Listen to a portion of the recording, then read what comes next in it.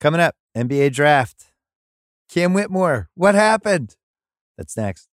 This episode of the Bill Simmons podcast is presented by State Farm. If you've ever been in an accident and you're okay, but you know what happened, your first reaction is going to be, man, why did that happen? If you ever buy a new house or a new car or a new anything, there's this little rush you get when you're like, I did it. I made it happen. But really, the only words you need to remember are, like a good neighbor, State Farm is there. State Farm has options to fit your unique insurance needs, meaning you can talk to your agent to help choose the coverage you need, have coverage options to protect the things you value most, file a claim right on the State Farm mobile app, and even reach a real person when you need to talk to someone. Like a good neighbor, State Farm is there. Learn more at statefarm.com. This episode is brought to you by Taco Bell. If you're anything like me during a busy day at work, I need lunch that is just as fresh as it is delicious and easy. And the all-new Cantina chicken menu from Taco Bell is exactly that, made with high-quality ingredients like seasoned, slow-roasted chicken, pico de gallo, shredded purple cabbage, and avocado verde salsa sauce. The new Cantina chicken tacos, burrito, and quesadilla are the perfect daytime choice. Try the new Cantina chicken menu at Taco Bell now. Also brought to you by the Ringer Podcast Network. You can find the first two parts of NBA Draftapalooza on this feed. This is part 3. We were taping. It's about 7:30. We're going to wait until the Celtics picked at 25. But the draft became so slow. They were interviewing a college coach for like 10 minutes, and we were like, screw it. We're starting. Here we go. Bring in Pearl Jam.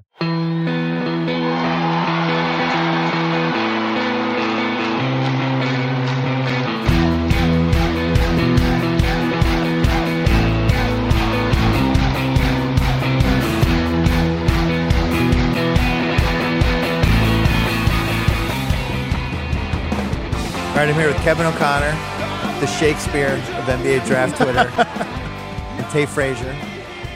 We just watched the first 21 picks of the NBA Draft. It was the Wembanyama draft. It was Miller versus Scoot. It was the Cam Whitmore free fall. It was Orlando causing Steve Cerruti to text us, it feels like we drafted Elfrid Payton again. So we have that. Orlando is back. A bizarre ESPN telecast. There's just a lot to cover here. Well, remember that this says the Wemby draft. We don't have to talk about Wemby, right? I mean, he got interviewed 100,000 Yeah, how many interviews times has he done tonight? Yeah, we're good. On ESPN? Wemby, yeah, amazing. Good. 20 years from now, I'll remember that you got drafted. All right. Scoot versus Miller. Oof. Just a FanDuel roller coaster ride on the odds. And then Brandon Miller goes second. KOC has now moved into a corner here with Brandon Miller. Now you have to be right. You're all in. You're like, this was the pick.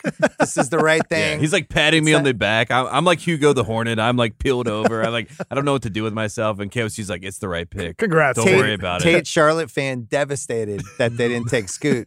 Why was this the right pick, KOC? Brandon Miller is 6'9". He provides playmaking. Scoot Henderson is 6'2". He's a target on defense. He's an iffy shooter. Brandon Miller is a knockdown shooter. So I think for Charlotte, we talked about this in your part too. There was reason to take Scoot. Leadership, intangibles, it factor.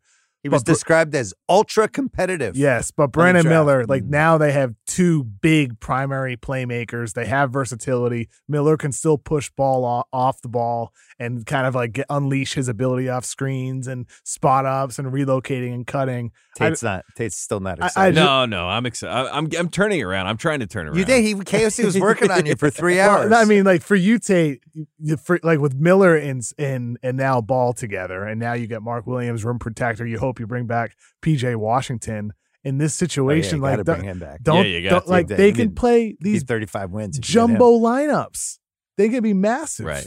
I like being big, you know what I mean? I like the backcourt, and I like the idea of a 6'7" point guard, a 6'9" shooting guard. That's enticing. There's reasons to be excited about Brandon Miller. And honestly, I want to be excited about Brandon Miller. I just had fallen in love with Scoot. Like you talked about that competitiveness. I like the birth certificate idea. You know what I mean? There was a lot going on for Scoot Henderson, but Brandon Miller, Muggsy Bogues said he was the pick. I'm going to ride with Muggsy. I think it was the right pick. Tate, I don't believe any of this. Where's the lie detector test? I don't believe. My heart is pounding. I've never seen. First of all, you were disconsolate for 10 minutes after the I don't pick. think I talked. Didn't say a word. He was just slumped in his seat. Yeah. Then I started cracking jokes. You slowly came back. At one point, they showed it it was Charlotte's fourth number 2 pick. They showed the graphic. Oh, no. And it was Alonzo Mourning. All Good right. one. After LJ, Emeka too. Okafor, he wasn't bad. Rookie of Better the than you year. think. Yeah. Michael Kidd-Gilchrist didn't work out that well. Yeah, and we then wiped that one out. and Brandon Miller. And I think I could see the fear in Tate's eyes because, and I had to make the 1-for-4 joke. But I guess we'll find out. I would have taken Scoot. I just feel like he's got the it factor. What's fun about, as an NBA fan, this was a much more fun scenario, right? Because Portland has to take him at 3.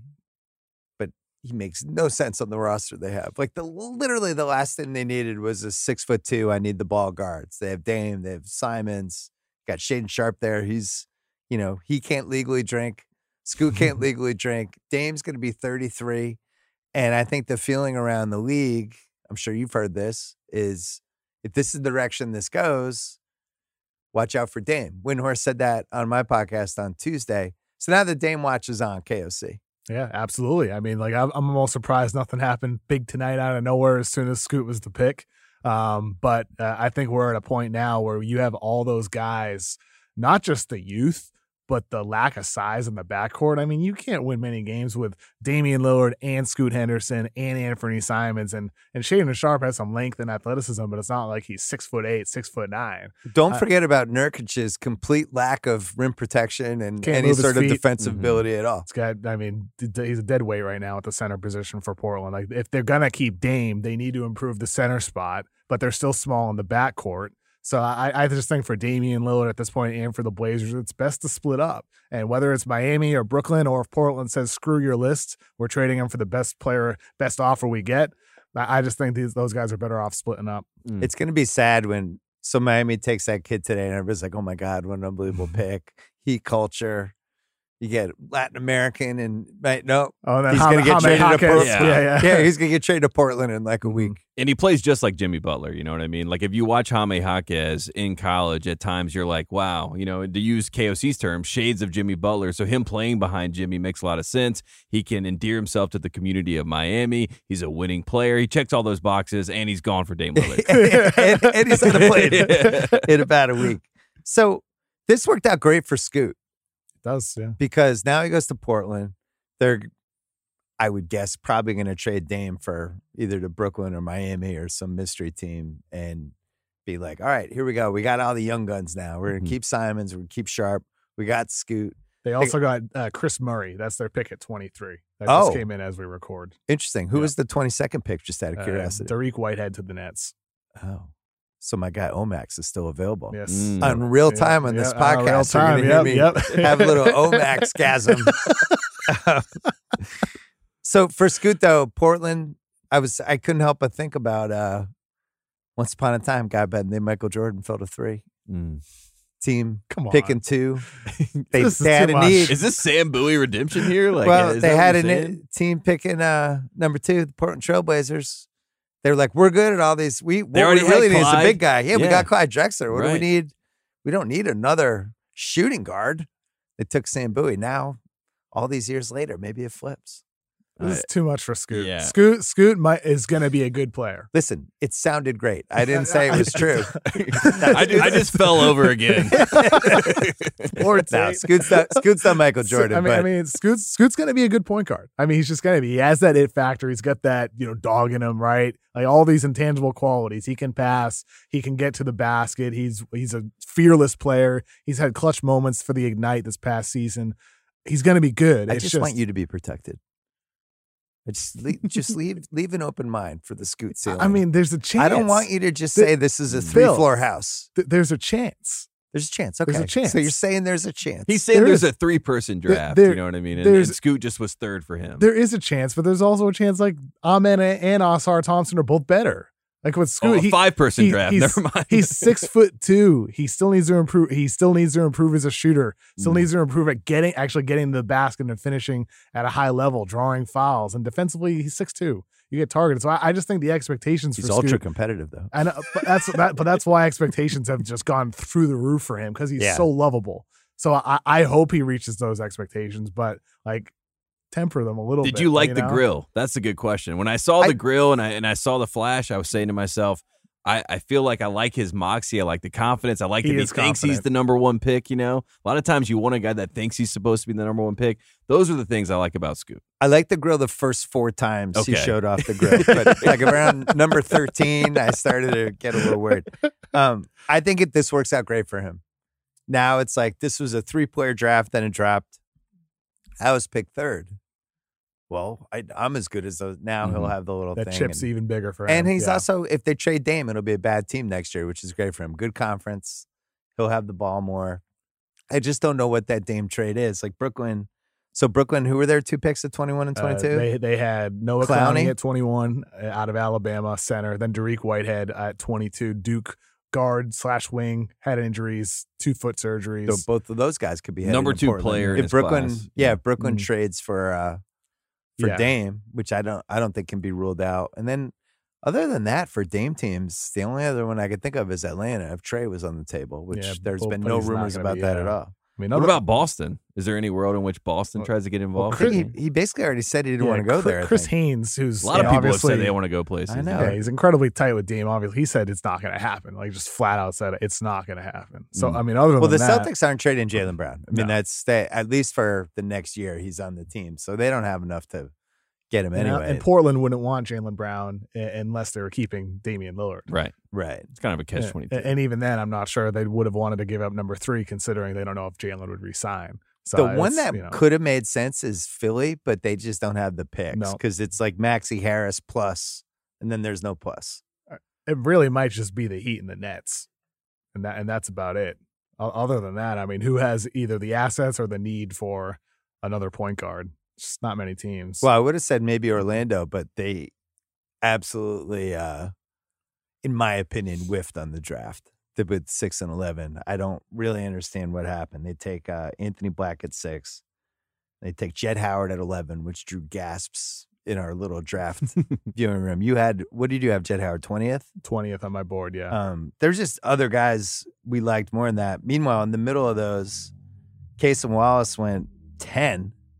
And my guy French Pippen went 7. Mm-hmm. But I don't know. Cousin Sal was all over Koulibaly for you, by the way. Oh, yeah. Yeah. He bet that. He took that. He won that. So congratulations. Well, all you had to see was 2 videos of him just blocking stuff off the shot clock. I feel like Orlando missed an opportunity tonight, KOC. I like the Anthony Black pick at 6. Me too. I mean, he's a good connected All right, talk piece. me into it because he feels a little Alfred Payton-y to me. So let's play to the Alfred Payton part first. Yeah. Lack of jumper. He's needed to prove himself, especially sharing the floor with Franz Wagner, who's a solid shooter but not a knockdown shooter. Wendell Carter, same thing. So for Orlando, that's where you have concern there. However, the connective playmaking ability, like that guy just makes rapid decisions. He's a high IQ guy, a tough, big 6'7" defender at the guard spot. So we're talking size in the NBA. Like that's going to be a trend with some of these young teams. You have Charlotte, and now this big Oklahoma City across the board, big, long teams. And then Orlando, they're going to be putting out lineups where Anthony Black is the smallest guy. And yet all 5 players on the floor still have skill and handling ability. The question's the jumper, and that's where Jett Howard, I think drafting him is a bet on he's 6'8". He's not a defender yet. He's not a passer yet, but he's a scorer. He can shoot. So the things that he doesn't do well, they would hope are covered up by the things that he does well, which is scoring. You guys both hated this pick. However, with Jett Howard at 11, I agree. I would have went, with Grady Dick instead. I would have went a different direction. Why would you take Jett Howard over Grady Dick? You watch more college basketball than anyone I know. Well, I think they saw the suit, and they said, we cannot take this They guy. were wondering why he was dressed Honestly, like a magician? Not a bad reason.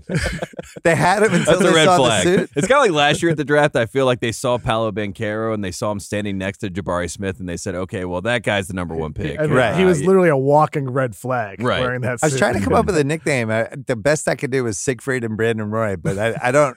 He just looked like he was a Vegas entertainer who was. He had shoulder pads. Yeah, heading out for a cigarette between breaks of like his Maybe he didn't casino want to job. go to Orlando, but he's going to Toronto now. But like you said, KOC, they needed a shooter, so I understand you're trying to talk yourself into Jed Howard. He has the wingspan. John Hammond loves the wingspan, so that makes sense.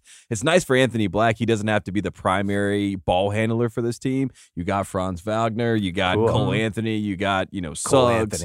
And durability is the big thing with Anthony Black. He plays. He played the most minutes on Arkansas. He shows up. He's going to make mistakes. He's going to have turnovers, but he's also not going to be a problem for you. So, and he can guard 1, 2, and 3. That's another nice piece, to have a guard who can slide down at 6'7". Well, I'll look for him during Magic games, and I'll be able to find him because nobody will be within 4 feet of him in their half-court offense. He'll just be standing by himself as they double-team Paolo with his guy. To defend Cerruti, though, I think the hair was hurting him. I think Cerruti saw the hair, saw the number look. next to the pick, and was like, oh, my God, is this Alfred Payton? Great. Anthony Black is not Alfred Payton. Okay, good. I think he's better. They do need shooting, though, still. I mean, like, Jed Howard helps, but, like, with Black, Banchero, Wagner, Carter, that would be the concern with that team. Like, how much better are those guys going to get? Banchero was one of the least efficient jump shooters from both mid-range and 3 this past season. Off the catch, off the dribble, it didn't matter.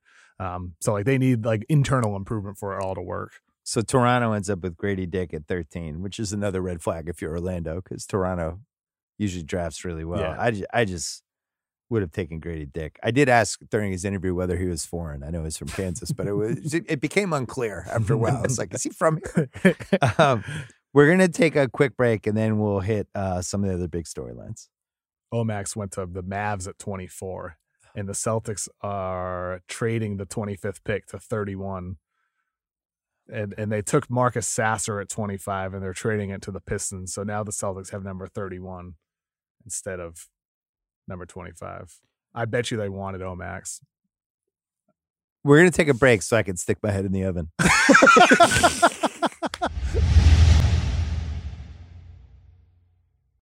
This episode is brought to you by Michelob Ultra, the official beer partner of the NBA. It's just what you need to sit back and enjoy the game, and they're also getting fans closer to the game than ever. You can win exclusive NBA prizes like courtside seats, signed memorabilia, and more. I love Michelob because of how light it is. It's only 95 calories with 2.6 carbs. You know what the perfect time for Michelob Ultra is? A little doubleheader, little NBA doubleheader. Right, first half of the first game. I don't know, West Coast time, that's usually about 5 o'clock, 5:30, perfect time for a beer. You can do it. Grab a pack to enjoy today. Learn more and enter for your chance to win at MichelobUltra.com/courtside, LDA 21 and up. All right, we're coming back. Not only did the Celtics not get Omax, but what happened? How did Dallas get him from Sacramento? So Dallas absorbed Rashawn Holmes from the Kings into their traded player exception they got for trading Davis Bertans. And with the 24th pick from the Kings, they drafted Omax Prosper out of Marquette. So now they've got Derek Lively with the 12th pick, and then Omax Prosper with the 24th pick, and added Rashawn Holmes. So pretty good haul, I'd say. So we're looking at Rashawn Holmes was $12 million because they gave him a dumb contract 2 years ago. I like when teams have to make trades for mistakes that they made. It's like, whoops. So we got Fox at 32.6 and Sabonis at 19.4. That's 53. Herter at almost 16. That's almost 70. Monk at 80. So they have free agent money now. As you know, I like to do math as I do the podcast. But for them to trade 24 and Holmes tells me they're targeting somebody or something. Could it be Grant Williams? Could it be who else? Who else makes sense for them? I'm just trying to figure out their exact financial situation. Well, they're going to have enough for somebody for like 20, 25 million. So who else makes sense for them? Or could that be like they try to trade for somebody? All right, we're going to watch them. Dallas, they go back from 10 to 12 and take Derek Lively. We'll talk about OKC in a second. The ESPN announcers made it seem like Lively came on like a freight train as the year went along. Fortunately, we have Tate here who watches college basketball. Tate, what was the exact story with Derek Lively here? Well, Lively was, when he first started at Duke, right, he was the number one player in the country. There was a lot of conversation about, he was a stretch 5, right? That was the big narrative, right? He was going to come in, he was going to block shots, he was going to hit threes. He was the prototypical ideal center in the NBA moving forward. He did not make a shot outside of the paint until February. And that's bad, right? Don't fact check that, but I'm pretty sure that is the truth. And it was all dunks. This guy could not do anything except for dunk the basketball. And then all of a sudden, Carolina Blue comes to town, and a flip was switched. He had a great game. A lot of scouts watched that game. Talked about his elite rim protecting. Was a switch flipped or a flip was switched? Yeah, well, both. My brain was broken, so that's what happened. And at that time, you know what I mean. It felt like Lively just shot up the boards, and then the Mavericks talked themselves into it because they needed rim protection. Lively's probably the best on the board. He also was the number one player, but we have to remember it was a COVID class, right? So it was not scouted as it usually is. Not to say that the scouts are always correct, but he was the number one player in the last COVID class. So Whitehead, Smith, I mean, right. the other guys up top have all fallen. It's we looked at that list, and what was George from Baylor was number 6 in that class. George. Yeah. Brandon Miller was 9th. Yeah. And then Grady Dick was like 14th. And Jed Howard was like 45. Yeah, it was like a that. weird. I mean, I think for the Mavs, I mean, the player type makes sense. I mean, It's just a matter of how good is he actually going to be and how soon. When the pressure is on to start winning with Luka, when he was struggling for the far majority of the season as a freshman. But I think the player type, just to give love to the upside of him, he is a lob guy. And he is versatile on defense. He's not just a rim protector. He can at least, switch a little bit comfortably. So I think for Dallas, Christian Wood 2.0? More like JaVale, right? More like JaVale. Well, they've had both of them. Like a younger JaVale with less of the headache. Yeah, you would hope better than JaVale, obviously, but something like that. And then Omax Prosper, like you love him, Bill. His versatility, his size. I think adding him as a wing defender for them, they're trying to bolster their defense clearly with what they've done tonight. Well, so going backwards, they throw away the last week of the season so they can get the number 10 pick. They take that number 10 pick, they go back 2 spots and dump Bertans' salary. In that salary spot, they trade with the Kings, put Rashawn Holmes, who's like $5 million cheaper than Bertans, get 24, and do Omax. Yeah. Omax. So they wouldn't have been able to do any of that if they didn't tank the last week of the season. Flip side, Miami's a playing team that made the finals and came within 3 wins of winning the title, and they had Luka Doncic. I still don't know what the right answer is. I don't like throwing away seasons when I have one of the best 5 players in the league, but then you read or hear during the summer that Luka's lost at least 15 pounds. I mean, he looks good in the video. So maybe it was just a throwaway year for him, and they realized, like, I don't trust summer workout videos. You don't? I don't know if it's a Ben Simmons thing, but any of these guys, you know what I mean? And in college, the same thing happens. Every time a guy comes from freshman to sophomore year, he added 15 pounds of weight, but he also lost 30 pounds of fat, and he also grew 6 inches, and he also learned how to shoot 35% or better from beyond the three-point. A lot of that stuff, I feel Should like. we have done summer workout videos for Kyle before the wedding? He's looking good over there. Kyle, you do look great. good. Look how serene he is. Married Kyle. Constantly smiling. So happy over there. And he's got no concerns for the NBA draft. This isn't like the NFL draft, you know what I mean, where he's talking himself into Patriots picks. I love it. Well, with Dallas, we were wondering, could dumping Bertans lead to my Draymond theory that Draymond was potentially going there? And the research was Kyrie's cap hold was so big that they would have had to renounce Kyrie to then have the cap space. I still feel like they have cap space, though. They would have had to re-sign Kyrie to a smaller number, like let's just say $20 million annually. That's what it would have to be. Or just renounce him and get rid of him, which they're not going to do. Yeah, which they're not going to do. But I think that brings it back to the Kings point you talked about. They do have cap space, $35 million projected in cap space if they renounce all their cap hold free agents, which would include Harrison Barnes. Yeah. So suddenly they're a team where I wonder, could they be a Draymond team? Like, hey, come to Sacramento from Golden State, or who else could they be pursuing? That's a weird fit for him because Sabonis is also a stand on the key guy. But it works with Looney. It's just that when you have Looney and Draymond, you have Steph and Clay and all those guys. But I wonder who it could be. Like maybe could that be? I have a name for you. Who's Didn't that? they try to sign Zach LaVine once? Zach LaVine would be interesting. Yeah, they did try for him, but I don't love that backcourt necessarily. It's smaller. Yeah. I'm Before trying to think who else. How about Jeremy Grant? Somebody like that. Chris Middleton just opted out. What if you really overpay for Brook Lopez? With Sabonis? Big overpay. Yeah, like if he's getting shores offers, up the rim protection. Yeah. Right? And he was in the 2008 draft. I get a little nervous. I know, with he's Brook. older. He's not How a about young Kuzma? dude. Could they be a Kuzma team? Oh, that feels Kuzma feels That like he would feels take very Sacramento Kingsy. just to get back to California. They could also be a just trade for somebody else's asset team, right? For sure. Like get like a DeAndre Hunter. Wasn't there rumors about him? With I don't know. I thought there was Sacramento. Hunter rumors with somebody. Well, I maybe. mean, they have Griffin behind him too, right? So if Yeah. they feel good about AJ Griffin, Austin they can Reeves. move him. Maybe that's an Yeah, Austin Reeves right. team. I don't know. My guy. That could be it. Oh, Yeah. now There you're it talking is. KOC. But the point is, like, for a Kings team that just had their best season in 2 decades, now they have an option to even get better. I think with Harrison Barnes, he's solid, but you can find upgrades from him in this free agent class.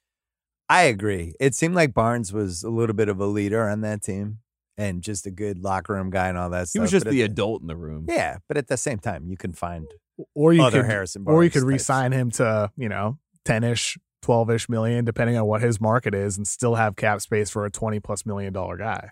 I think he'd be a really appealing mid-level guy for somebody. Yeah, like $12 million. If he was yeah. a 12 million veteran, been in Mhm. some big games. On the flip side, OKC trades up to 10. Man, love OKC. And weird. I think this was my single favorite move. I just continue to be so impressed by the Zombie Sonics, how over and over again. And it feels like they have a type. They're like your buddy that you see certain people that they're with, and you're like, oh, that makes sense. Mhm. That's his type. Mhm. OKC likes these guys who they know how to, they're super competitive and they know how to handle the basketball. And that's their type. And now they're going to have SGA and they're going to have Giddey. Wallace and they're going to have Josh Giddey, who's not even Holmgren. 21 yet. I mean, Their backcourt, like that's it. You don't even, you barely need anything else. Holmgren, my guy Jalen Williams, my favorite. They Probably make it my look favorite simple non-Celtics. too, right? That's Just over and over again. Yeah, that's they the do most it. annoying part about OKC. You're like, of course, right? When they take Case and Wallace, I mean, I even said to you, KOC, he'd be great in Dallas, right? I mean, for sure. he's such a good player. I feel like he's a top 7, top 5 type talent in this draft, and now he's going to end up in OKC with a lot of talent, young talent around him, and a lot of opportunity right behind SGA, which is going to be great for that second unit. Like, they're going to have a good playmaker on the floor 48 minutes. Right. No breaks. Every single minute. And they have cap space. Yeah. I mean, That's a team that could also just say, fuck it. Mhm. We talked about this on one of the pods a couple weeks ago. Like, if I'm OKC, I'm like, why not? Yeah. Like, after Denver, like, whatever spot in the pecking order is sitting there, and they were a 500 team last year. Anyway, Giddey's a year older, Williams a year older. Now you're adding Chet back. They probably need some sort of big guy to put with Chet. It's a little rim Again, Brook protection. Lopez. Like, he's the guy Right. I'm obsessed with. Like, who's gonna offer Brook Lopez a significant contract offer to try to pull him away from Milwaukee? I don't know who it's gonna be. I don't know if it will be anybody, but I just think he's the guy. You talk about Chet, you don't want him to get, defend Jokic and defend Steven Adams and all these Right. tough interior centers. Well, put him off Paul. Have him in the Time Lord Rob Williams role where he's kind of roaming and defending and blocking shots, and then have Brook Lopez. I'm with you, Bill, that OKC, they have all this good young talent. They were in the play-in conversation there last And they have season. a top 10 guy. Yes, they do with SGA, who could propel himself into, actual MVP conversation, not just all NBA. And if you really go pedal to the metal with free agency here, you still have your young core. The guys you add in free agency, it's not like they affect you long-term if they're short 1, 2, 3-year contracts. I think OKC should go for it and be aggressive because they get a lot of talent that's ready to blossom. And we can't also forget New team for you, Tate? Yeah, I mean, I like OKC. Can't Now forget- that you're breaking up with Charlotte? Because No, I'm your heart not. I'm again? not breaking up. Mhm. I'm hurt. But we're gonna be all right. But yeah, I like OKC. I like the fit, and I like that Case and Wallace is going to go to a team that's going to lean into who he is and let him be who he is. And I think Shea will be a great mentor for him. You know what I mean? That's the craziest part about OKC is like Shea's at the point where he's a first team All NBA guy. Yeah. It feels like he just got in the league, Right. and that's how quickly they, like you said, it's time to actually formulate and make a team that can actually contend. Stop stashing all the picks. Stop waiting. Let's go. So why wasn't Kentucky better last year? Well, Like, what's the 20-second answer to that? Well, Oscar Tshiebwe could not handle a double team, and that's why he's we'll see if he gets Why he's drafted not been tonight. drafted But yet? he was the reigning National Player of the Year coming into the year. A lot of hype around this team, but he also had a weird knee injury that they were covering up at the start of the year. But yeah, not being able to pass out of double teams. We could talk to Kyle Mann about that. He was very frustrated. But yeah, all year long, Kyle was so frustrated. yeah, that's by the short Kentucky. answer. Blame Oscar. I don't like taking a big guy in the top 15 unless it's either a bad draft or I think he has a chance to be like a really, really above average starter. Where Dallas took Derek Lively, which is like, oh, he makes sense. We need size. I just think it's so easy to find centers They're all over the place. Like Detroit has 7 of them, you know? And you look at the next couple guys like Grady Dick, Hawkins, who I think Tate and I like more than KSC, Kobe, Keontae George, then Jalen Hood, Shafino. All of those guys, I think, are guys who have a chance to be a lot of great picks in that range. Really, really good perimeter guys, which is way harder to find than a big guy. You know, the way the league is now, you can't play 2 big guys together really ever. You know, you have 48 minutes, and I just feel like there's a glut. I didn't like what they did. If I'm them, I think I would have stayed at 10 and taken Wallace. It's a risk. I mean, I like if Lively's not good early on, I mean, it's going to look very bad. I just think it's an upside play for them at 12. But would you rather stay at 10 and just taken Wallace if you're them? Wallace is less of a project. I mean, if let's say they stay at 10 and take Wallace, then you know they don't have the ability to go get 24, and they don't have the ability to go get Omax Prosper. All right, so let's say they go backwards and just take Grady Dick. I don't like the Grady Dick fit for them. Hawkins? No. Mm-mm. Kobe? I mean, they needed a big. And I know you don't. I don't like drafting for need in the lottery. But it's not just need. It is because I feel like Orlando did that too, where they're like, let's take one more crack at a point guard here. Need factors into the equation of best player available. Like Lively was a top high school recruit, and him being number 1 in his class. Yes. I feel like at some level they go back to like Neanderthal brain, and they're like, he's number 1 in his class. Throw out a bad year. And he's 12th on the board. Maybe he had a bad relationship. Maybe something weird happened. And all the things that he doesn't do well, it matters less with Luka as long as he can set good screens, roll hard to the rim, catch lobs. Those are the things we know Lively can do. It's just a matter of how ready is he going to be to defend at a quality level in the NBA. Can he help that Mavs defense? So you had probably 15th. Not. Yeah, probably not as a rookie. But you know, maybe year 2, year 3, you hope you get better out of him. I don't know if I'm Dallas and I have Luka and I'm going to bring back Kyrie. I don't need a project as my big man. It's risky. Better make sure that dude can play. I just don't have a lot of faith in Dallas's decision making. I thought the Kyrie trade was just reckless. They've made mistakes every single year.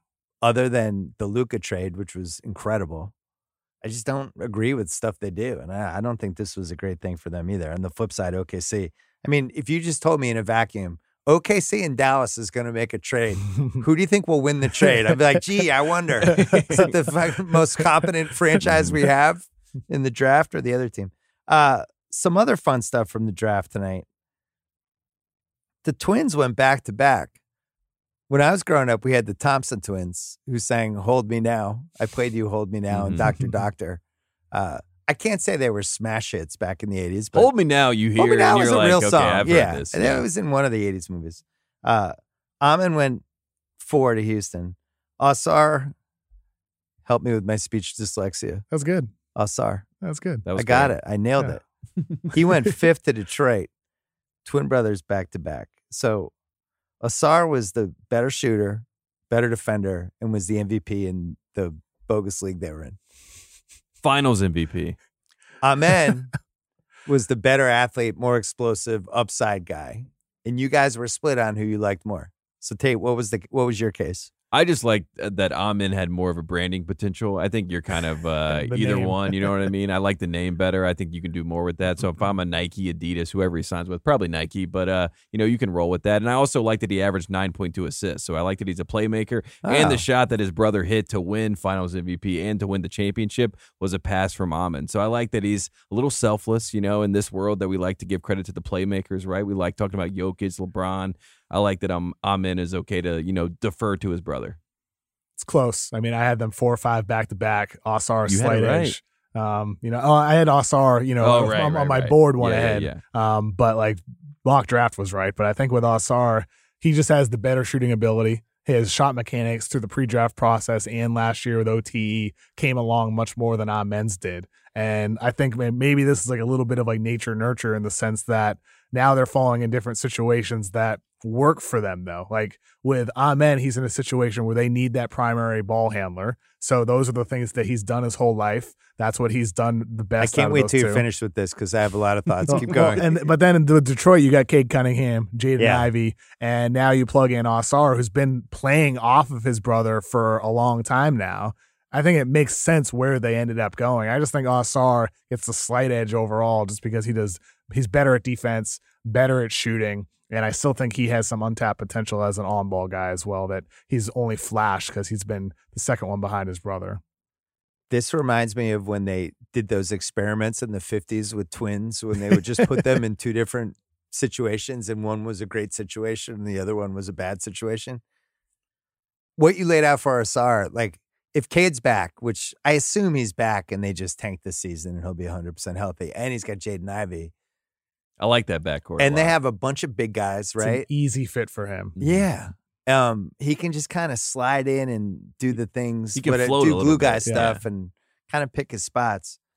His brother goes to Houston, which is a whole team of like these offense first, whoever gets the ball over half court gets to run the rest of the play and take a shot.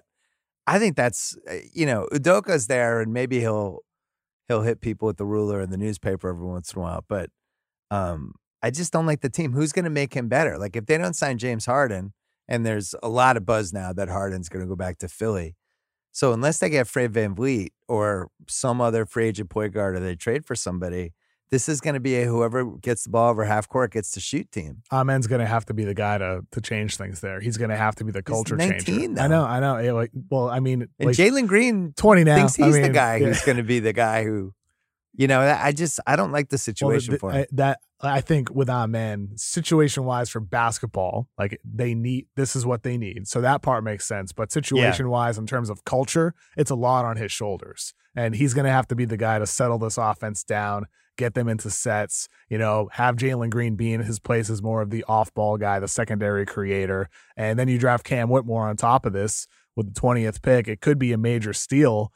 But he at Villanova last year, he's ball stopper. Yeah. And so I think with Houston, I'd be shocked at this point if they acquired James Harden. Both of these picks are two raw players. They're not ready to win yet. This team is going to probably struggle again unless they, do something unexpected in free agency. I also like the rivalry between, Cade and Jalen Green have that rivalry going, but now you have the Twins on different teams and you got Detroit versus Houston. Maybe the Twins turn on each other, right? We're used to like the Morris Twins where they're like kind of, they're in line, right? And it's crazy that they were drafted 12 years ago in 2011. It doesn't feel that long ago, but to maybe have a rivalry between the Twins, even though they're so connected, I think that would be a fun storyline. I think Houston's fun, and I think Cam Whitmore, I thought that they liked him at 4. So to get him and Amen Thompson, right? Yeah, I don't want to make it sound like I'm criticizing Houston because these are two great picks, and they're the youngest team. I just think you almost like have to start over with what you conceive of this team. And Kyle, turn the TikTok camera on. What's my camera? This one, James Harden. If you go sign with Houston, if you go sign and play with this team of young guys who are like years away from doing anything, I think we should revoke your Hall of Fame membership. Because don't you want to try to make a run at trying to win the finals or win the title? This is it. You go there, you're just like the old guy. And you're just kind of fading into the rest of your career. Like, he doesn't want to try to get back to the finals, be in a good team. Maybe he's willing to be a local hero instead of a national hero. You know what I mean? He's willing to be a Houston hero forever, right? That's maybe that's his play. I don't know. I don't know what James Harden has It's like in his Kobe heart. doing that last Lakers contract. But Kobe won 5 titles.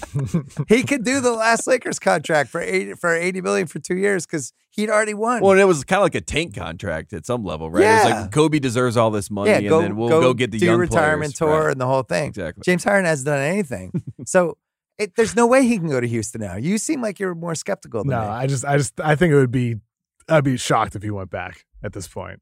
After this draft, they draft Amen Thompson. And if I'm Houston, what do I want James Harden for? Now I have all these young guys. Yeah, you have all these We stumbled ball into handlers. this Cam Whitmore miracle, assuming he doesn't have some issue that we're not finding out about. But they get a guy who is being bet pretty heavily to be a top 10 pick, who is being rumored as high as 4. He goes to 20. It's an absolute bizarre event.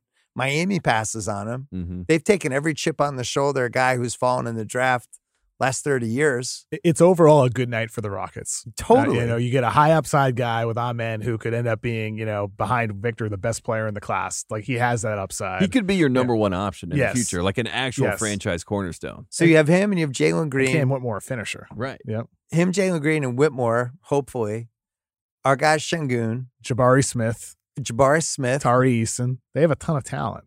Yeah, I kind of like that I Houston mean, team. And they're young. Like, they're young, and guess what Ime's going to do? Ime's going to come in and say, we play defense. Mhm. We're going to work on the defensive end, and if you don't, I bench you.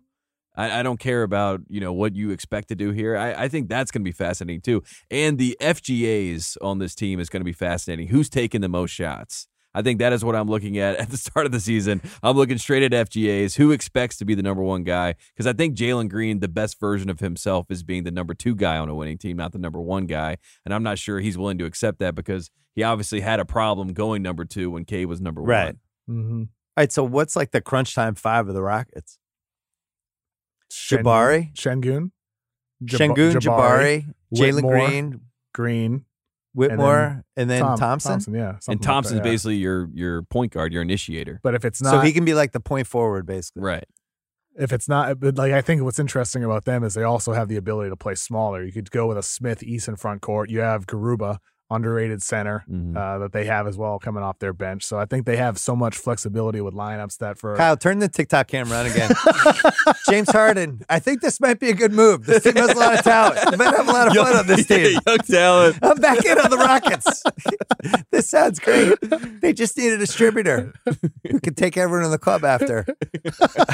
Show them around town. The Thompson twins looked like they came out of Central Casting. Like they were like All-American season 4. That they're just like two handsome guys. I'm with Tate. I hope they feud. I hope there's some sort of clothesline, and I hope Asar is just pissed off. I mean, his Robin brother and won Brooke spot. kind of pick on each other, but it's always in good fun, you know? But I feel like a real rivalry where Jalen Green like tries to get Amin to talk bad about the Pistons and his brother, like that's what we want. Or maybe we'll end up with a trade where Detroit trades the other twin back to Houston for Jalen Green, something like that. We can get the twins reunited. Wow, Cade and Jalen together. Yeah, a couple of years from now, that'd be something. Let's take one more break.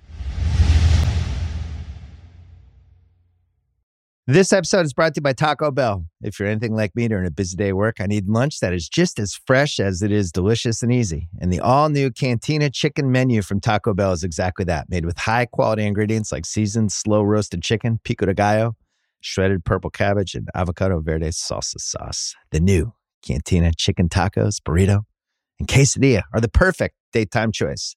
Try the new Cantina chicken menu at Taco Bell now. This episode is brought to you by Peloton. Spring, the best time of the year to dial your fitness routine up a notch. You know it's going to happen. It's going to get warm. Going to start wearing shorts. Going to start wearing bathing suits. You're not going to be able to cover up behind those big coats anymore. Also, it's nice outside. Get outside. Do stuff. Or if you don't have time to get outside, I got Peloton for you. Whether you have 5 or 60 minutes, Peloton's workouts were made to challenge you. Classes like boot camps, full body strength, boxing, marathon training are created to grow your skills or push you to improve in what you already excel in, and you won't feel bad about not being outside. Peloton's expert coaches, challenging classes, and nonstop vibes will keep you coming back for more. Get a head start on summer with Peloton at onepeloton.com. So one of the things that's been really hard to adjust to in the summer of 2023 is Washington might be competent and intelligent. Something that certainly hasn't been the case since I was a young child living in Brookline, Massachusetts. They flip spots with Indiana, and they get Coulibaly, my French hero, who's grew a foot when he was 19. I'm always in, just blind. He was 5'11", and he grew to 6'8". That's like if you're like, hey, I'm thinking about getting a spicy margarita with jalapeno, I'm like in, just blind. I need no more information. The defensive long-armed guy who grew a foot when he was 19, I'm always in, like, prove to me that guy's not going to make it. Washington says, fuck it. This is perfect. We're tanking anyway. We just got Jordan Poole today. He's going to take 30 shots a game. We're going to do Tyus Jones. We're going to audition him for 3 months and then hopefully try to trade him for 2 picks. And then we take this French guy who will have no impact on us whatsoever this year other than defensive intangible stuff, but long-term really might be something. And I can't tell if this is a Ewing theory right away team or not. I asked you this question last night. Are we sure the Wizards aren't going to be good right away? You're kind of on that. Like, you think the Wizards could be better than expected, with Yeah, their, 'cause with their backcourt. I really like the backcourt. Tyus Jones and Monte Morris Yeah. are two legit point guards that can, the first and second unit are going to be organized. They're going to play good, solid basketball. They're going to make the right decisions. They're going to be in the right spots. I think Tyus Jones could be like a most improved type candidate, right? Just with the opportunity. Jordan Poole as well. Both of them could be. I mean, Tyus Jones has wanted to be a starter for a long time, and he's flourished whenever he got the opportunities. And Jordan Poole's going to get 25 shots per game. Like, he's going to put up big numbers on offense. It's just a matter of everything else. But I like what they've done. I mean, they get 8 second-round picks, 4 first-round swaps, 1 protected first, Jordan Poole, Tyus Jones, Landry Shamet for Beal and Porzingis. That's not a bad haul. And 100 pick swaps. Yeah, like that's not bad considering the circumstances with Beal having the no trade. And you could replace Beal's offense with Poole. Yeah. Beal was 23 a game last year. It wasn't like he was lighting it up. He wasn't the 30-point per game guy we saw, he has been a guy for 2 years. And now they got Koulibaly, who, I mean, like for him with the Mets 92 this past season, he starts the year on their junior team, and he's doing a ton of on ball. Yeah. He's scoring, he's running pick and roll, isolating, and he looks smooth doing it. And then he's playing a 3-and-D role next to Wemby and doing that at a high level as a defensive stopper. And Wemby came over for a freaky handshake with him where he took his giant, massive hands and just tried. Everybody who tried to shake hands or do a high five with Wemby, it Adam actually Silver. seemed terrifying. Right. It was like he took over his arm. Yeah. Yeah, he had his arm halfway up Adam Silver's forearm on a handshake. I've never seen anything like that. And I've never seen Adam Silver that happy. He's like, finally. He's like, this is what I've been looking This for. is great. My guy. This is my LeBron. It was like Russillo when he saw Chris Paul. You know what I mean? He like pulls him closer. So they move up a spot, give up a couple second rounders. Indiana moves back a spot and takes Walker from Houston. Getting a whiff of... Smells a little busty, this pick. I hope he makes it. I hope all these guys make it. But this is the one. It's like, what's his position? It's like, well, he averaged 11-7 in college. Oh, cool. 11-7. Can't believe he was able to pull that off. He's 6'7". Feels like he's in that kind of Brandon Clark, Grant Williams, kind PJ of a tweener. Tucker. Yeah. Not really sure what his position is. A gamer. Everybody talks about, oh, yeah, gamer, competitive. I just don't know if I want to spend the 8th pick on that KOC. I think it's fair to question that at the 8th pick. I would have taken Taylor Hendricks instead. I think Hendricks is the better prospect. So you went than 9 Walker. to Utah. Yes, and Utah, one of the big winners of the draft. But I think for Indiana, with what they did there, you're betting that he can do more of what he did in high school, which was more on ball with his size at 6'7", 250 pounds. He was a pull-up guy from mid-range. He's shown the ability to be a catch-and-shoot guy from 3. So for Indiana, I would imagine they're thinking, we have Miles Turner at the 5, Jarris Walker at the 4, 2 guys who can be good defenders and can space the floor on offense so they can play 5 out. How they about can play trading with back a and roller. getting him? I don't know if they could have. Move back 4 spots. I don't know if they He was could have. the 10th guy in 2022 in the ESPN Top 100, Tate. Yeah, and I felt like Houston, they were so good and everyone wanted to find the reason why. And Sasser ends up going in the first round, so that makes a lot of sense, Marcus Sasser. To the Pistons. Right, but Walker was the 4th option on this team. But granted, in some of their best games for Houston, he stepped up and was important for them and was able to show some of that scoring punch and that creator ability. But in general, I just felt like everyone wanted Houston to have a one-and-done guy. Jarris Walker checked a lot of boxes, and then you start putting these mock drafts together. He's 250. He's got a lot of girth to him. Right? I mean, I could see him sliding down to the 5 and guarding a center if he had to just because of his size, but it might be a bit of a reach. And then they added Ben Shepherd with the 26th pick and Julian Strother with the 29th pick. So they added 2 shooters in the late first round. It's pretty clear what they're trying to do is that's surround Halliburton with these versatile pieces and targets for him to find. And I think what they're doing makes some sense, even though with Walker, I do wonder about like the upside compared to some of the guys taken behind him, but I think he's going to be solid at the least. Oh, I hope so. He was the 8th pick. Well, very Pacers to take like these college players, you know what I mean? That's kind of like a traditional thing that they would do anyway. So it makes sense with those. I like Strother a lot. I mean, good. he had a big shot there for Gonzaga in the tournament too against UCLA. And Shepherd was a riser through the draft combine process out of Belmont. Yep. I mean, he's like a Alec Burks type, Quentin Grimes, solid player. We have Toronto with Grady Dick at 13, where there was a TikTok video of him of his freshman year. He had this suit. It's almost like he was so weird. I'm kind of into it. Yeah. It was like one weird thing with him. There's like 7.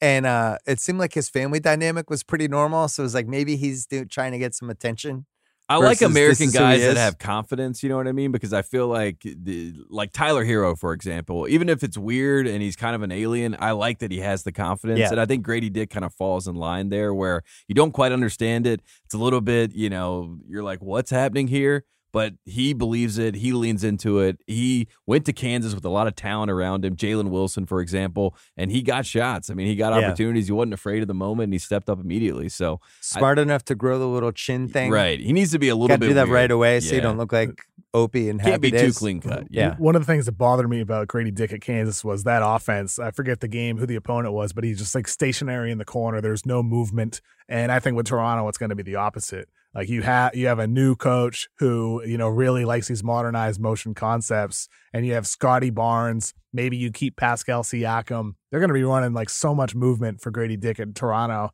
that he wasn't able to do in Kansas, especially the Barnes Dick, like that 2-man game between them. I think it's a great pick for them at 13, and I'm excited to see what their new coach does. And they need shooting, right? I mean, that's really Yes. the main thing. So they got, I considered the best shooter in the draft in Grady Dick.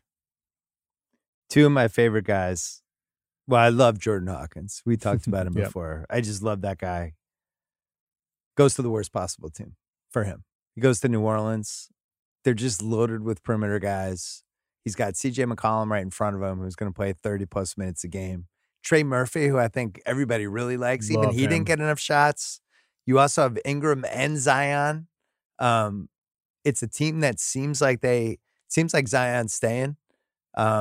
It's a team that seems to have some urgency toward proving something, and I just don't feel like he's going to play. I hope Willie Green adapts, because with Trey Murphy, Pelicans fans all season long were frustrated with his usage. He took like 6 threes per game, even though he's a 40+% guy, nasty off screens and everything, like movement shots. He was unbelievable. The last month of the season, that pretty much doubled. He was like 10, 11 3-point shots per game. So if that's an indicator of Willie Green, saying, hey, we're going to start taking more threes with our amazing 3-point shooters, then maybe Jordan Hawkins becomes a weapon. But they were 29th in attempts. It took a long time for them to get going with Trey Murphy. I would hope that that's a lesson for how they need to use Hawkins to get the most out of him. And he is a specialist, right? I mean, he can come in and kind of fit a role immediately where they're like, you're our 3-point specialist. We're going to throw you into games like Duncan Robinson to be this threat. We're going to chase you around screens. Yep. We're going to let you have a green light when you're out there, but you're going to have limited minutes. And based on if you're hot or not, that's how much of a leash we give you. So I can see the fit a little bit there. But like you said, there's a backlog in the backcourt. And I mean, even like Alvarado, I mean, some of these guys that you're just like, they have to be out there at some level. I just think that takes minutes away from him. Are you in the Hawkins club with me? I'm in the Hawkins club. I mean, I like winners and I like shooters. He hit in 29th. I felt bad for him, though, I don't right? want to be in the club. Yeah, KSC's out. You're not invited. They compared him to Ray Allen, and they showed the Ray Allen shot in the finals, and like I said, they were setting him up. I didn't like that. That got me a little scared. The ESPN draft, I just don't know. They barely talk basketball. They had these crazy comparisons. They go talk Chris Paul trade, right? Right. Poor Pod. Yeah, they have Hawkins. They're comparing to Rip Hamilton and Ray Allen. Rip Hamilton's two UConn guys. Rip Hamilton's good. Fair. Yeah. But I'm saying it started with Rip Hamilton. It's like, all right, UConn guy moves, cuts. And then it's like, and then Ray Allen is the other guy. It's like, what? Settle down, Ray Allen. And it wasn't like even shades awesome. of. It was like, this is who we expect him to be. Yeah. And it was literally the shot he hit with the Miami Heat. Oh, my God. This can't be Ray the Allen was expectation. awesome his whole career. Yeah. Ray Allen was a 25 point per game guy with the Supersonics. He was, Also dunking Ray Allen on was people. always good. And he got game. Mm-hmm. The ESPN, whatever they did this year with the tables with the families, so each guy got picked and we had to watch them hug 12 people and then walk up to the stage, hug Adam Silver. Then we would have the how does it feel interview. And I was just like, can we just talk basketball? Like, what did Indiana just do? Why is Cam Whitmore falling? Mm-hmm. Please explain this Dallas thing to Didn't me. even What's their ask Cam cap Whitmore space? about how he felt about falling, right? I mean, they just said, how's it feel to get drafted? It's like, well, you expected to get drafted in the top 5, top 10. Yeah, Cam, Now are you go fucking, 20th. did you What's think going about on? leaving? You must have a major chip on your shoulder tonight, Of Cam. course. Like, are you going to do the Draymond thing where you remember every pick in The front Cam of you? Whitmore, once he fell past 10, it became the biggest story in the draft. Like, what's going on with this guy? And we've heard, like, does he have a medical issue? I heard his coach didn't really stick up for him. Yeah, did his coach badmouth Yeah. him? What is it? But to It's go from I'm going to go between 4 and 10 to I am now available in this Lakers, Miami, Golden State. Are you fucking kidding me? They're going to get Cam Whitmore and none of them take him? And in the draft, it was like barely a conversation. I don't blame the people on the draft. That's the producers. And I've worked some of these shows. The producers, they just want to steer toward the human elements. Right. And all that stuff. They like to ask why you're crying instead of being like, what do you like about your fit? I mean, at least they asked Pajimski about, playing with Steph Curry. That was one good example after they ignored that he played at Santa Clara. And he said he wanted to go against them, and now I'll get to play with him. Right, that was a good one. Yeah, so the Lakers get Jalen Hood-Schifino out of Indiana. Yep. And this is a classic, just knows how to play, fun to play with guy. The kind of guy that LeBron usually succeeds with. Now, we don't know how long LeBron's going to be with the Lakers. Could be just this year, and who knows after that. But this is the type of guy, the high hoops IQ guy that would fit. I really like that pick. I was bummed out because he was him and Hawkins, I think, were the two I was kind of hoping would drop to the Celtics. You like that pick too, right? I like it a lot for them. It feels like a good pick for with LeBron and then potentially post LeBron. Might take a year. The 20-year-old point guard's not really a huge success rate for them playing on good teams. You liked him too, Tate? I love his pull-up game. I love his mid-range game. I love that he played with Woody and within the context of that Indiana team. Trace Jackson-Davis was the primary guy. He was able to slot in and fit in. And there was a point in the season where Indiana fans were saying, is he our best player on the team? I mean, that's how good he was. And happened fast. Right. And I think it's a great opportunity for him. And even if he goes to South Bay and is like the primary scorer and able, gets his sea legs in the league, I think that'd be great. He just needs to improve as a shooter to play with LeBron because he was 30% on catch and shoot threes last year. So I think you're betting on him. He's better off the dribble than he is catch and shoot. Mid range, and free LeBron's throw more I need catch and shoot guys. That's the only red flag. And so I think there's at least the positive indicators. He's got good touch. He's good from mid range, good from the free throw line. Maybe he, for the Lakers, they feel good about what they saw in workouts for him to be an off ball guy with LeBron James. Well, he's also a trade asset if they decide to do anything. Yeah, right. Because that's somebody you could move. And then Golden State, they get the Santa Clara kid who Russillo loved. I just shout out to Russillo because he gets Chris Paul, his favorite guy to the Warriors. That was awesome.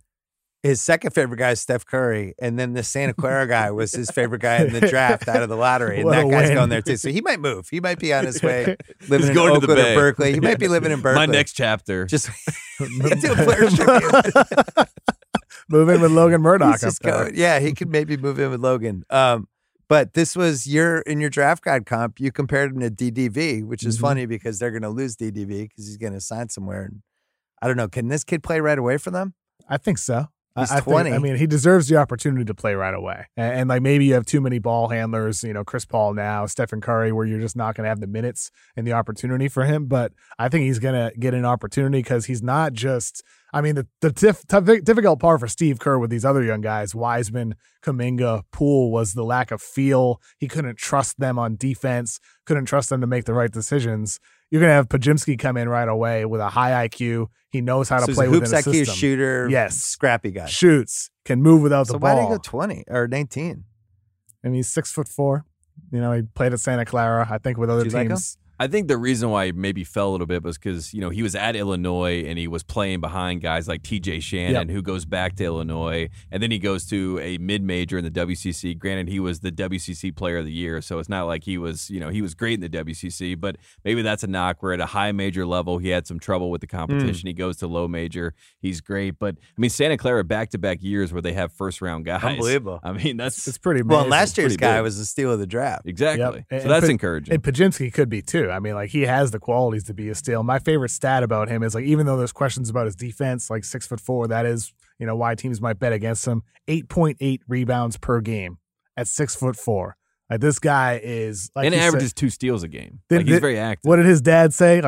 He said, "Oh, what are you going to get from your son? Oh, he's got a dog in him." He went to military school. Yeah. We had 2 great. You asked him to jump. He doesn't say how high. He just does it. Yep. That was the dad interview of the night. The Scoot's dad was great. We had some good dad interviews, but that guy got me fired up. I was like, this guy's gonna make it. Yeah, right. Look at his dad. He's badass. Yeah, he was like, give me that microphone. It's like, shut up, son. So then the draft pretty much dropped off a cliff after Cam Whitmore. Then it started to feel like a normal NBA draft where got people the coach taking interviews flyers and all that. Yeah. But Cam Whitmore at Houston, I got to say, Houston, you got to be feeling great. You get basically 2 top 10 talents at number 4 and number 20. You don't have to trade. You don't do anything. I like it. if you looked at those two guys, you would think it was the Magic that got a guy at 6 and 11, right, with that talent, right? And to get them at 4 and 20 is pretty insane. We didn't talk about Utah. Just let's do them just quickly, and then we'll start wrapping up. They get Hendricks at 9, and they get George at 16. And they struck oil with Walker Kessler last year. They struck oil with Markkanen. I like Agbaji. Am I screwing that up? Ochai Agbaji. Yeah, Agbaji. Most outstanding player. I'm saying the names right, champion. and I have so little faith in myself that I feel like I'm screwing the names I feel like up. the NBA just keeps bringing in players for you, too. They're like, here's this guy, Pajimski. Utah's the big winner. They're the big winner. The big winner. That's your number one? I mean, I think so. Because you got Taylor Hendricks at 9, number 6 player on my board. He's going to 40% shooter from 3, versatile defender. Now you pair him with Walker Kessler, who's already an awesome rim protector, and Lauri Markkanen. You got size in that front court. You have shooting. You have versatility. And then you had Keontae George, who, we watched him this past year at Baylor. He's a score-first guy, but he has some good moments as a playmaker, good moments on defense. I just think this Jazz team, what they're building moving forward, George is going to have the opportunity to be the engine of a really versatile team with a bunch of different weapons and different lineups they can put together. And that's what you want in the NBA is versatility, not just from a positional standpoint, but for a coach, versatility with the lineups that you can put on the floor. And Utah has that with the guys that they drafted and are adding to the roster that they had already. And Keontae George is a lottery guy. So to get him at 16, that's a win. They have Jordan Clarkson, who we didn't mention. They have Olynyk, who we didn't mention, and Colin Sexton. Just a lot of good guys who can handle the ball and put the ball in the basket. Big guys, interchangeable dudes. And last year they started out so hot, they almost got ahead of schedule, right? They got people on the scent, and then they had to chill out a little bit. So. I mean, and we talked about Oklahoma City being a team to try to take a leap. What about Utah? They have $40+ million in cap space. Could they be a team that tries to go, improve quickly and try to be a top 4, top 5 seed in the West? Who is that then? I still wonder what's going to happen with Chris Middleton. Not that they'd need him, but he's the fact that he opted out. And I was talking to somebody about this today. If you're Milwaukee, Chris Middleton are we sure he's ever going to be healthy again guy for me? Has he looked the same since the finals? No. This is now 2 straight years of what am I getting? He's a little older. They put a lot of miles on him in that final season. And I was surprised he opted out, which makes me wonder if he has somewhere he thinks he can go. Maybe if he stays in Milwaukee, it's probably about getting the long-term security. But for another team, if you're Utah, San Antonio, Houston, OKC, Detroit, teams with cap space, I wouldn't really want to pay Chris Middleton personally. So I think I'd expect him to go back to Milwaukee on a longer-term deal. The most recent pick that just came in, just have to point it out, Leonard Miller going to the Spurs with the 33rd pick. What? Miller's a guy that, I had in my top 20, a ton of draft analysts had in their top 20, played this past season for the G League, and it was up and down for him, but the last month plus, he was absolutely unbelievable, versatile on defense, pulling up from mid-range, scoring around the rim, making, slick passes. I like that pick with what they already have with Wemby in the front court. You can put Miller at the 4, Vassell, Keldon Johnson, Jeremy Sohan. They have so much versatility around Wemby. We talk, this is a theme, so much size. They are one of those teams that I think can play with 5 guys where your smallest guy is 6'7", 6'8". And that's what it seems like the Spurs are kind of, angling towards right now. When Wemby started crying when he got interviewed after the draft, I didn't want to blow it for Tate, but Tate also started sobbing. I didn't realize you were such a crier. Right. It felt. I didn't realize you were so emotional. It was like Anthony Davis again. You know what I mean? Not to say Brandon Miller is Michael Kidd-Gilchrist. I hope he's not. Yeah. But it felt the same. Where you just see this, you see this guy. You're going to be watching in the finals at some point, and then you look at your guy and you're saying, he just said it's about to be a movie in Charlotte. So I hope it's a good movie. So there's 3 teams left. Portland goes 3rd, and your team is still on the board. Mm-hmm. You have a 50% chance. Oh yeah, at a life-altering guy. And you're thinking about this. Jordan is huge in Paris, right? I mean, he literally the PSG team is Jordan Brand. He goes over to Paris all the time. North Carolina, historically, colonial times, we were cool with the French, right? Lafayette, shout out to him. We've tried to build this. We gave Nick Batum half the money in the city of Charlotte. Yeah. We had Tony Parker. We had Boris Diaw with the Bobcats. Right. We've done all of our French. You put in your time with the French. We put in our network. And we put our chips on the table. We're trying to sell. This is the time. New ownership gets the number 1 pick, and it's gone. Give him to Greg Popovich. I don't think he sells. If he gets Wemby, he keeps the team. That's like an extra $1 billion. I know. If you wait another 5 years, 10 years, you could sell it for significantly more if you have Wemby. I will say, everyone keeps saying the only thing that can stop Wemby is an injury. I think Michael Jordan could have stopped him. I think Michael Jordan could have broken his confidence and kept him from being the greatest of all time. That's how you cope. Yeah, that's probably good for Wemby. He was the big winner this week. He did all these different interviews. He somehow managed to be likable the whole time. And he's just completely gigantic in a breathtaking way. I can't wait to watch him in person. You're going to Vegas. I'll be in Vegas, yeah. Maybe Sacramento, too, if Wemby's playing. Yeah. It seems like he's just one of those dudes who's like, get me out there. Let me play. So we'll see how it goes. I can't wait to find out what happened to Cam Whitmore. Producing this podcast was the serene married guy himself. Just at peace with life. Just thinking about having a backyard and a dog. Oh, yeah. Grilling. And a beer and a cigarette. Yeah, grilling some dogs and burgers. Kyle Creighton, our producer.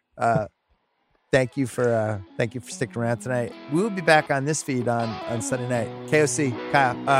KOC Tate. It's a lot of podcasts today. KOC Tate. Thank you.